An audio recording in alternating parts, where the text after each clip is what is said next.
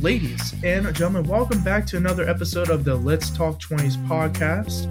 I am Tanner, your host, alongside my lovely co-host Connor for yet another episode of the Let's Talk 20s podcast. Hello. For this episode, we are talking about underestimating your ability. Connor, what do you think about this topic in general before we hop into the first question here? I made some really lame decisions to not pursue things in my life because I've underestimated my ability. So I was excited to talk about this because it's applicable to me, and I'm trying to not underestimate my ability and trying to go for things more now so that I don't live in regret. So yeah, this is something that I did a lot of when I was younger and in middle school and when I was in high school and when I was in college. I did it a lot. I went for things, but I never really went all out for them because I underestimated my ability. So I'm glad we're talking about this, my friend. How about you?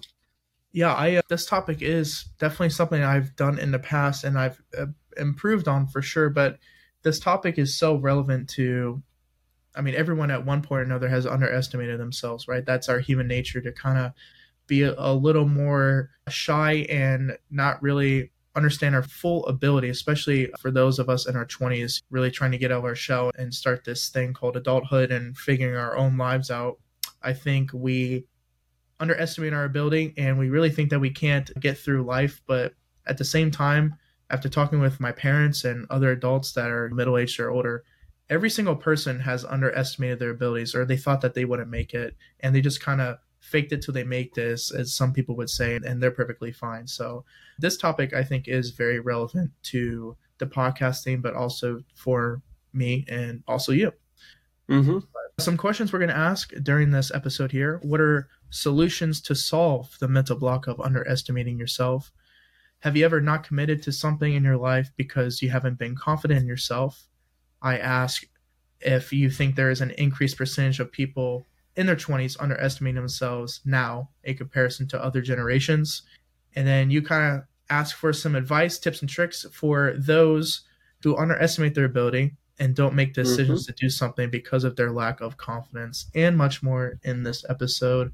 So Connor, I say we hop into this episode. What do you think? Hop in. You just dive into it. Well, let's dive into it. Connor, for the first question, I want to ask you, kind of starting on a personal note here, what factors impacted you the most for you to underestimate or understand your abilities the most? There's a couple of things, and I'm glad we're kind of starting out personally because it's a very personal topic. It can affect a lot of people and affect your mental health in a lot of ways. If you underestimate your ability, it plays into confidence, it plays into expectations. I definitely think for me, like the start of it, I was already kind of doomed to maybe always compare myself because I'm a middle child. So I always am comparing myself to my older brother and my younger brother. I can't really help it. I'm just kind of sandwiched in the middle where my older brother, he was always the one that did the first of everything. And then my younger brother is like a genius and he's so creative at so many things. So I always like compare myself to the two and never think I'm good enough. And I did that from a very young age. So I always kind of like took a backseat role into what I could do. So there was that. And then even in my friendships too, especially at the beginning, I tended to befriend people who were more like go-getters and who would like push to do stuff. And that started changing as I got older because I realized maybe that's not what I wanted to do. It's just kind of like the role that I fell into. But I don't think intrinsically that's who I was. I started to make friends like that. But then I remember in 5th grade, like a close friend that I have now, David, he was one of the first people that I became really good friends with because I was a little more vocal and like pushed more with what I wanted from the friendship. And because of that, I felt more confident and I wasn't underestimating my ability. But then middle school happened when I just kind of got bullied a lot. And that made my confidence just tank completely for a long time because I probably overestimated my ability to an extent. And then I was ridiculed for it to the point where I just thought I was screwing up all the time. So that happened for a very long time. And that's kind of like a thing that I go through. And then it got a little better. It's kind of like a cyclical thing for me that has to do with my early childhood, my friends, my family structure, as well as just, I think, my personality in general and some of the mental health things that I deal with, just with depression and anxiety, also play into me underestimating my ability because unless I felt absolutely confident in something, or really rather what I used to associate confidence with was having no anxiety with it, which is not the same thing, then I wouldn't go for it. And the reality was I would just constantly underestimate my ability and what I could do. So it was a lot of factors. What about you, man? The biggest thing about moving around so much growing up was that I underestimated my ability to actually feel, not to feel valued necessarily, but it was kind of weird because I always put this mental block up when I moved and made friends growing up because I knew that I was going to leave them eventually in a weird way. I was just so used to moving that no matter how close I got to people, it would hurt me because I knew I would leave them. And back then, I would never see them again, right? We didn't have Instagram or Facebook, or obviously we were young, Yeah. so we didn't have cell phones like kids now. And I mean, it was just the way it was. It's not like I had a terrible childhood by any means. I was extremely blessed with all the experiences I had as a kid, and I don't hold it against my parents. It was just my mindset that I formed due to moving so much. So that's my Defense big goal. mechanism. Yeah, I mean, it's a It defense was. mechanism. I mean, It it was. makes a lot of sense. And I mean, it was my defense mechanism too, to kind of ball up and kind of retreat, just because I didn't want to take center stage because there were so many people that I felt like naturally did it. I just kind of retreated, and I was like, I'm just going to let everybody else do it. That'll make them happier, and that makes me happier. And it does make me happier to support, but I But you were also setting stage did. for your friends. Yeah, absolutely. And Yeah. that's, it does make me happy to an extent. Absolutely, it does. I love seeing the people in my life happy and grow and push themselves. I love supporting that. But there's a part of me that's going to always need like a little bit more. And I didn't know how much more that was until I started actually accurately measuring my ability. And it took a lot of me regretting things that I didn't commit to because I didn't think I was good enough to do them. So I want to ask you on that note, have you ever not committed to something in your life, like some kind of thing you could do because you haven't been confident in yourself? What was it? And do you still regret not going for it? Yes. There's a few things, but I think the big one was when I was in college, and it's just because I was having a rough time being an RA, and I mean, I'm not going to get into all that, but there was so much that happened when I was an RA that affected my mental and physical health and everything. And my classes when I was at college for veterinary science were extremely challenging on top of that. Like taking organic chemistry and stuff to me that just didn't click. Some people took OChem and it clicked instantly for them, which bravo if your brain's wired that way, but it was hard for me. And so I underestimated my ability because I was doing poorly in my classes, and everything else about my life seemed to be falling apart in some way, or at least what I thought was my life was falling apart in a way. And so that was really hard for me to even remotely think that I'm doing an okay job. And ultimately, because I was losing interest in the classes and because I was doing poorly, but it was partially because I wasn't putting the time and effort, but partially because of my life circumstances, that I switched majors. And that's why I switched from vet med to exercise science. Wow. I didn't know that I mean, I knew some of it, but I didn't know that was the lead up to it. Yeah, that was pretty much the lead up to it, man. And it sucked because I don't think I'm like a genius by any means, but I think I'm smarter than I give myself credit for. And if I really pushed through those classes, I think I would have been fine. And growing up, veterinarian was always my number one thing, Right. and loved animals my whole life. And to kind of give up on something like that was a really big pill for me to swallow. That's the first time I've really quit something like that. And what Yeah. I quit, I loose mean, you term, didn't but quit. yeah, You in just a way. changed. It's hard to give up. Do I regret it? No, not necessarily. I mean, I think there's a reason for everything. So for me to look back on it and think where I would be now or what would have happened if I stayed with that, maybe I wouldn't have even met or dated my now fiance because I would have gone to vet school probably somewhere down like Auburn or somewhere like that. And so I wouldn't have committed to even start to date Cameron. And now she's my fiance. You never know what can happen out of things. So I don't Right. necessarily regret it, but that's my long story. I'm sorry. What about you? No, no, I loved hearing about that. I like it when we go a little more personal. And like I said, I didn't know that that was everything that led up to why you didn't do the vet thing. But I mean, like you said, look at where you are now. You never know where life's going to take you, and it's a good path that you're on now.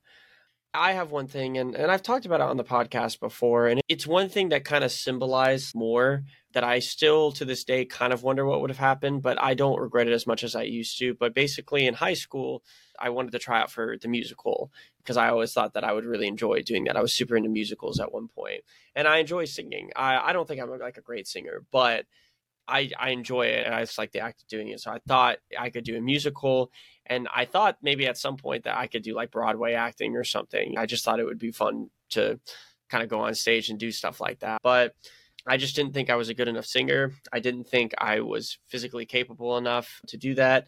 And we had so many talented people at our school that did that, that I talked myself out of going into it. And I tried to remedy that and like kind of retcon that a little bit in college because I tried to be an actor at one point, but I didn't do it my way at all. I paid a bunch of money for these people to tell me what I should do. Oh, And they basically were looking for very specific personalities at yeah. this place that I went.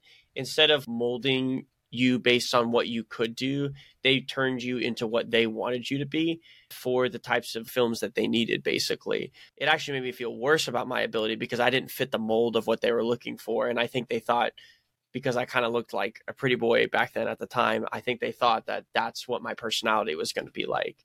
So because of that, I didn't fit the bill. And so I just underestimated my ability more to be able to do that. And I never really went for it after that. I don't really regret it because I kind of got screwed over at the end. And I made friends with a guy in the industry who writes his short films, who I'm still really good friends with now, actually. I've talked to him about what I value in my jobs and stuff. And he's like, this probably isn't for you, honestly, just based on your personality, but that's totally fine. You have an appreciation for it. So I used to regret it a lot more because I wondered what could have happened. But at the end of the day, I'm still young. Who knows? Maybe if I'm old and I'm bored and I have time, maybe I could go in a musical production. You never know what life's going to throw at me. Maybe I'll find an opportunity. But at the end of the day, I don't regret it because I now feel more satisfied with what I am doing. And I do feel like I'm expressing myself in a similar kind of way as to where I don't feel like I've completely lost that. So, yeah. Well, you can dwell and ponder on the what ifs, and if you regret something like that, then it's not really going to do you any good by doing so, which we literally talked about on a recent episode. But Yep. I'm glad that you decided that it wasn't for you, and then someone else told you that it wasn't for you, because that would have been even worse, almost, in my opinion, for you to stick through and try to commit to it just to prove people wrong, and then you try it and realize that, oh, it actually isn't for me.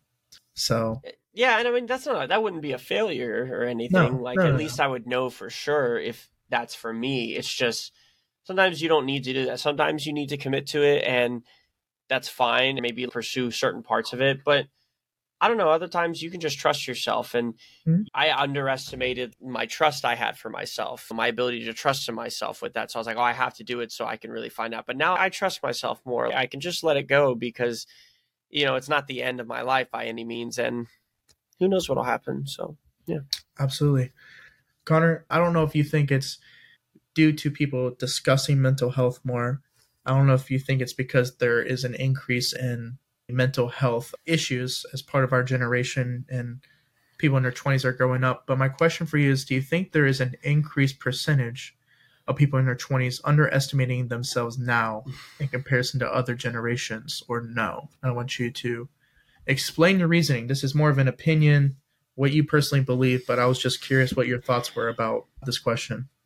This is a hard one because there's Yeah, there's a lot of factors at play for both sides. Like I could see why for the now, yes, in the sense of there's more, well, one, like you said, there's more focus on mental health, but that's just because of social media and there's more exposure and there's right. more access to information about mental health. So people just naturally are going to talk about it more because it's in like their brains more and we're thinking about it more, number one.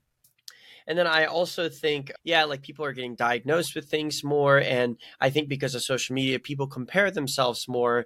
And so if they can't reach the level that they want to reach, they might underestimate themselves.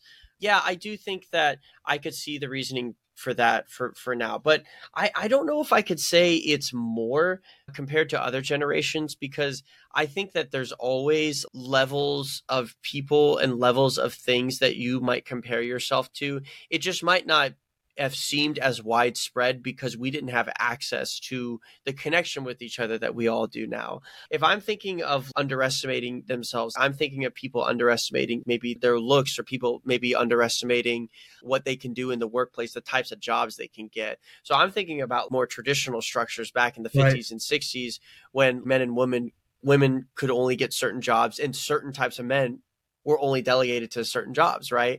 So Yeah. because society is more accepting now in that aspect, because there's more access to things, I think that you could say that people aren't, but I do think that the focus on it, I would lean In towards conclusion, now. In conclusion, I would lean towards now, just really because of social media and comparisons. I think that's more widespread than maybe the systemic kind of things that people went through in other generations, because it's so much more widespread and you can compare yourselves to so many more things rather than the systemic stuff being as widespread as it was. And not saying it wasn't widespread, but you know what I mean. yeah. This was just an interesting question. I just wanted Yeah. to hear your thoughts What on do you it. think? Honestly, you really said what I was thinking. The main point of it in comparing this generation to other ones is that society now is way more accepting of discussing these kind of things. For example, this month is Men's Mental Health Awareness Month. 50 years ago, when, like you said, it was a more traditional society and everything like that, men, in terms of what was published, what was publicly said and everything, men were way more private about how they felt if they did have mental health issues. I think just because of the platform of how maybe society has opened the door of actually recognizing and accepting mental health disorders, diseases, everything like that. I think that plays a huge factor in terms of why it is possibly more common now for people in their 20s to underestimate their ability.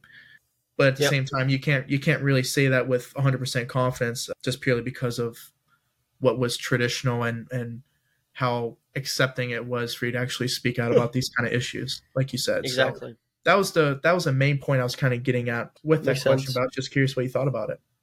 Yeah, and I mean, it's a tough question to answer. That would be really hard to analyze if that were true or not. And I think one thing that we have on display nowadays with social media and comparisons is people put themselves out there a lot. So they let people see who they are. They let people see their strengths. But in contrast to, you're putting all of yourself out there. So people might see some of what you consider your weaknesses or your flaws too, because you're trying to Mm-hmm. be a little more raw and emotional. Like you said, this month is Men's Mental Health Month, I think, or Mental Health Month for men. And I Yeah. think that's great. But I'm curious, kind of pivoting gears, but kind of talking about what we've been talking about, because there's so much more focus nowadays on this kind of stuff. I feel like I tend to think about my flaws and compare myself more. And I think this plays a big part into underestimating your ability, because if you feel like you have a huge weakness and you have a huge flaw, you're going to underestimate your potential and like what you can do with it. I think one of my biggest flaws is I'm a people person. So sometimes I underestimate my connection with people, because am I just trying to be friends with them because I just want to make them happy or something? It's like, no, maybe I just want to talk to them, for example. So what do you consider your biggest flaw? And how does it relate to the topic? And do you think you could be overestimating the impact this flaw has on how you underestimate yourself? Or do you think you could be underestimating your potential with your flaw, and maybe you're thinking that it's a really bad flaw, but it's really not as bad, and you could conversely be underestimating your ability? Does that question make sense? My biggest flaw is the high expectations I hold for myself. But then part two of that is kind of doing that with people in my life, holding up people in my life with almost the same expectations I have for myself. And it's definitely something I've gotten better at. But before, if people don't see my way, or it makes me sound like a dick. I never cut people out of my life because they didn't act the way I act or anything like that. But Right. for me and my abilities and my work ethic or the way I wanted things to be done, people didn't see it like that or kind of agree with me. It was hard for me to get over that hump. So for me, that flaw definitely makes me underestimate my ability, because now I'm in my own head about how am I treating other people, and am I being too hard on myself? Because if I am being too hard on myself, more than likely that is reflecting on me being too hard on other people in my life, such as Cameron or maybe some other friends in my life. Yeah. And obviously, that's not a healthy habit to have. So I think that, and thinking about that flaw has definitely exaggerated the effect of what my flaw is for sure. It's made me think about it more, but almost made me think about it too much to where now I start to doubt myself just because I'm trying to make sure I'm not being too hard on myself. Like, where do I draw that line? I'm trying to still figure out that line. So, what about yourself though? What's your kind of biggest flaw and deal? I mean, it's funny. It is similar. It kind of has to do with the high expectations, but really, I think it just has to do with me. I'm just an overthinker at Yeah. the end of the day. I overanalyze things. I overanalyze the impact on what my actions are, what other people do. And I overanalyze myself so much that I think it also bleeds into me over analyzing other people's actions and Right. me thinking that I know exactly what people are thinking at times. And I've run into problems where I've maybe not been as sensitive as I should have. And I don't like that because it's making it to where I'm not maybe as present as I should be with some people in my life, like, my mom, my little brother, Nate, Shay. I can tell that it may be sometimes over analyzing it to the point where I'm expecting too much and maybe we clash. And then I'm like, you know what? It's not really fair of me to expect that of people and to get to that level where I overanalyze it because maybe not everything has a reason. Maybe, for example, if somebody's having a bad day, it doesn't always have to be for a very concrete reason and they don't always have to explain it to me. I'm not really overestimating the impact this flaw has on my life. I'm probably underestimating it because I'm so focused. I'm almost selfishly trying to deal with it so much with myself that it impacts the other people in my life because I'm thinking it's selfless for me to analyze this and care about this so much, but really it's kind of selfish. And that's where I think like you and I think our brains are similar, but I think we differ in some ways. And I think this is probably one of those things, but I can relate to what you're saying definitely because that has bled into my life in several regards. And when I overanalyze it, then I don't think I can do anything. And then I totally underestimate what I can do about it. We always end with advice. We always like to make it applicable to the 20s. So, Tanner, we talk a lot about our own personal journey with underestimating our ability. I think this has been a very personal episode. And I think it's good for people to hear that because, you're not alone. Everybody deals with this kind of stuff. But in our battles to kind of figure out how we can better estimate what our accurate abilities are, what kind of advice can you offer to others who underestimate their ability and maybe don't make decisions to do something because of their lack of confidence in their ability? Man, that's such a hard question, and really you could talk about this for a long time. But as soon as you finish that statement, I think the key word of that whole question is lack of confidence. And when I think of confidence, the only way that you truly build confidence is by trial and error and finding that success and using that success as fuel for maybe another challenge that you're going through a trial and error. And then maybe you try and fail a little bit and you get a little discouraged, but then you succeed in that and that becomes your fuel for the next problem. And it's this domino effect. And so if you're underestimating your ability and you can't make decisions to do something because of your lack of confidence, my advice to you in general, to be short about it, is you have to build that confidence up because you can psych yourself up and hype yourself up, say all these things, and maybe commit to something temporarily. But if you're still very timid about committing to that action or to that thing, eventually you're going to revert back to underestimating your ability and being back, shy and at square one. So I think the key thing there of that statement, Connor, is the lack of confidence and turning that into confidence and realizing that you will mess up, you will fail, but everyone does. There's no one that is 100% good at something every time. And I think that's the part that, in terms of the consistency and actually trying to get to a point where you're comfortable, I think the journey is the part that intimidates people, but everyone has taken a similar journey to get to where they are. You know what I mean? So I would say you just have to try to build that confidence up, try and fail, realize that you may fail occasionally, but that is completely fine because everyone fails. And it's just how you turn that failure into a lesson rather than letting that deter you even further. And realize from your mistakes, turn those into positives, and then go at it again. And I promise you, if you keep trying, eventually you will succeed. And once you do, that can turn your underestimating your ability into actually fully accepting your ability and becoming even better from it. But that's the first thing that popped in my mind. I'm sure if I sat here for a little bit longer, I could think of something better. But that's No, just what's. that was well said.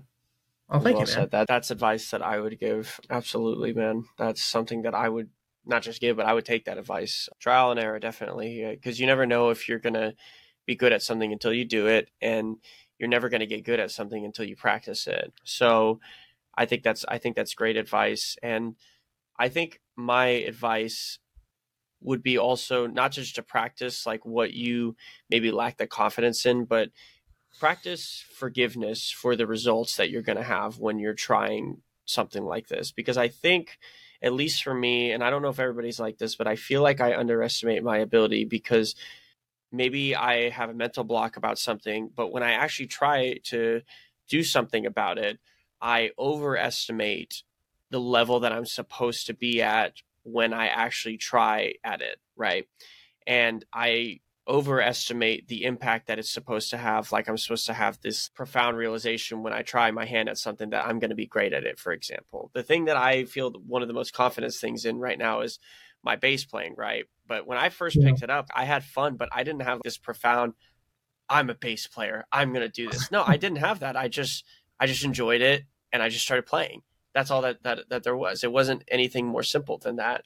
And I didn't expect myself to get to any level. And if I had bad practice days, I forgave myself. And I eventually got to the point where I used to underestimate my ability with it because I was self-taught, but now I don't, because I have learned the level of things that I know that I can do is actually far greater than some things that even some stage musicians can do that actually go tour, for example. So I don't underestimate my ability because I've learned to forgive like the expectations that I've held for myself and what I'm supposed to accomplish with what I'm trying to get better at. So I had to practice forgiveness for myself, and I had to practice forgiving. That doesn't mean I suck at this, and that doesn't mean that I can't do this. That just means that I'm learning still. So kind of hand in hand with yours, when you do trial and error and when you make an error, practice forgiveness so that you can get back on it. I almost think of it as you don't know when you're going to succeed. So if you fail 4 times in a row, maybe that 5th time is the time when you do succeed, and you only tried those 4 times. It can always be that next one around the corner. I think that's the part that keeps me going, but that's the part that a lot of people maybe tend to lose sight of with trial and error, is that they try a few times and find no success, so then that's it and done, which is not the case. But yep. All right. Well, Connor, great advice, man. I think this was a fantastic episode. Another one down, underestimating your ability. I appreciate you being a lovely co-host as usual, Connor. I appreciate everyone. That's you. I'm sorry. Go ahead. It's the best host ever. That's you. Hey, I appreciate that. Another episode down. I appreciate everyone who has watched or listened to this episode on YouTube or Spotify. Follow the Instagram Let's Talk 20s podcast. And I hope you guys had a great week. I hope you guys have a great rest of your week. And as always, guys, peace. Peace.